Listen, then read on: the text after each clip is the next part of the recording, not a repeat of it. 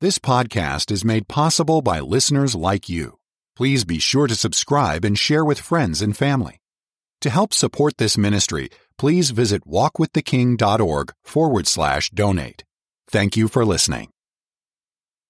All right, thank you very much. And hello again, radio friends. How in the world are you?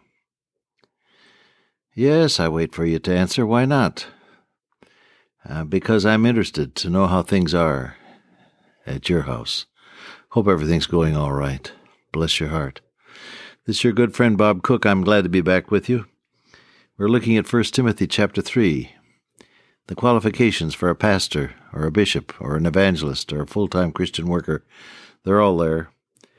And this is particularly true, however, of pastors. The word bishop in 1 Timothy 3:1 is our word pastor, generally speaking. Well, we were in verse 4 where he says that the Christian leader is to be one that cares for his own household, having his children in subjection with all gravity. We were looking at that word gravity the last time we got together. Do you remember that? Greek word semnatetos, which means dignity, and, of course, gravity, awareness of the seriousness of life. You don't fool around with it. And it means majesty, the qualities, actually, of God's own nature, reduplicated in you by the indwelling Holy Spirit. Boy, that's something, isn't it? Well, can you measure up? The answer, of course, is no, not in your own strength.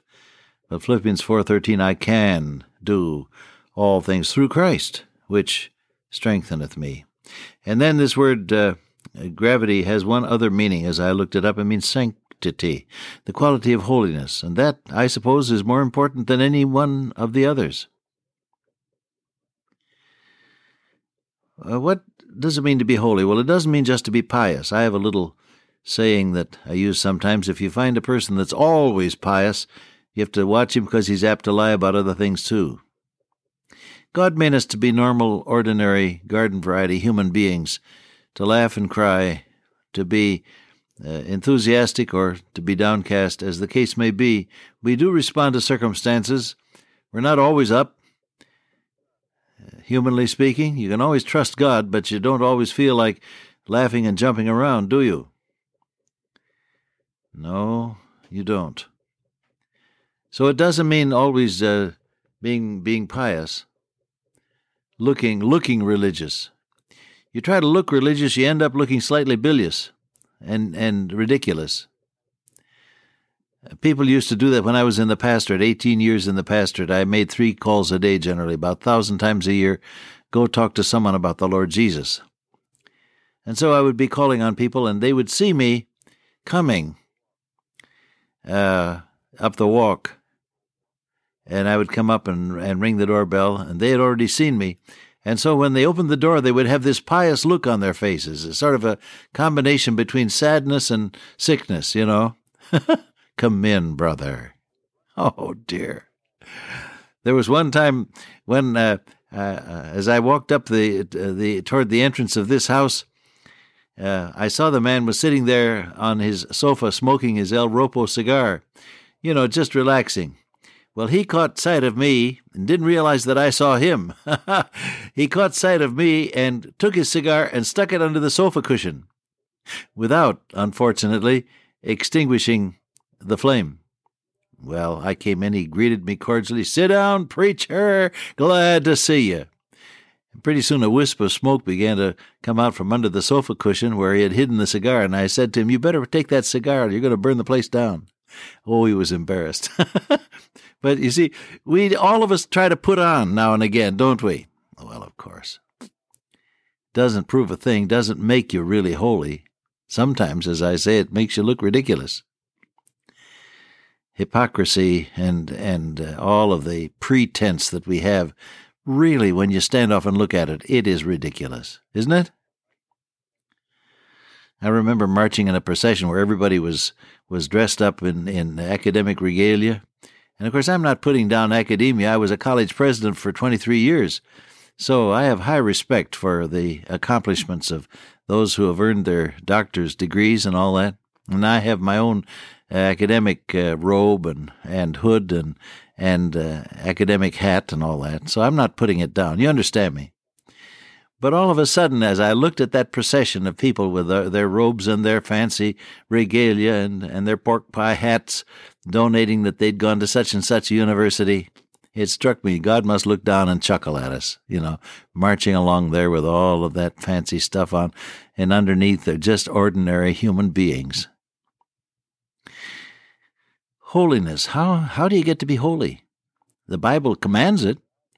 Be ye holy, for I am holy, saith the Lord. Seeing then that all these things shall be destroyed, what manner of persons ought ye to be in all holy manner of life? Simon Peter says. How do you get to be holy? Well, it's God's work. Now the God of peace sanctify you wholly. That's W-H-O-L-L-Y, holy, entirely. The holiness of God is reduplicated in your life by the Holy Spirit, who indwells the believer.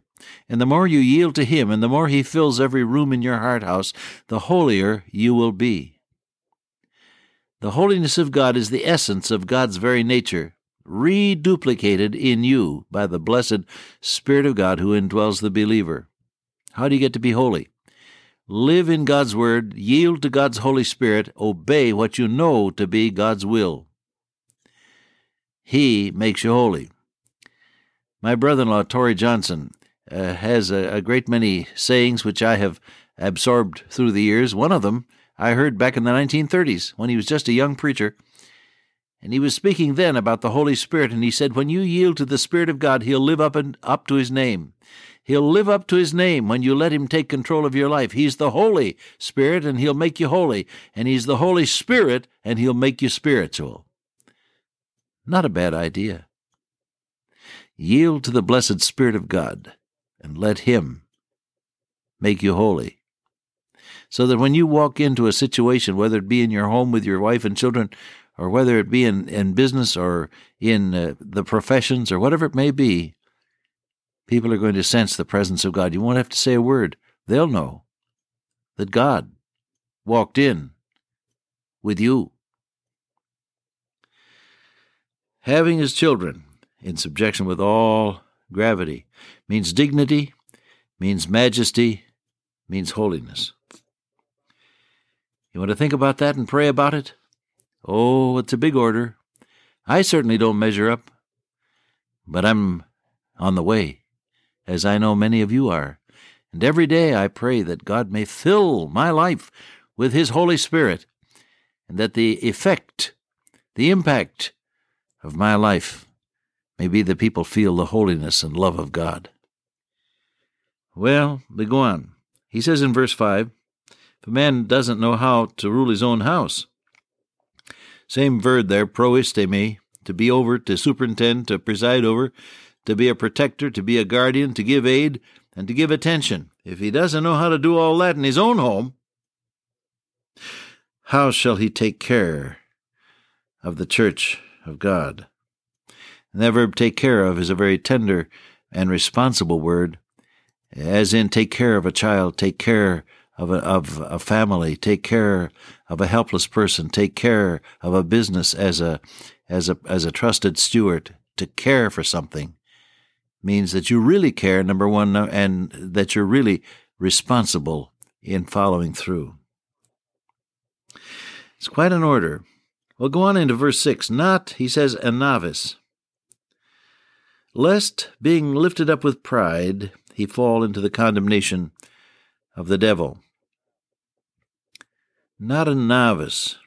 We get our word neophyte from the same word that's used here, translated novice, a newcomer.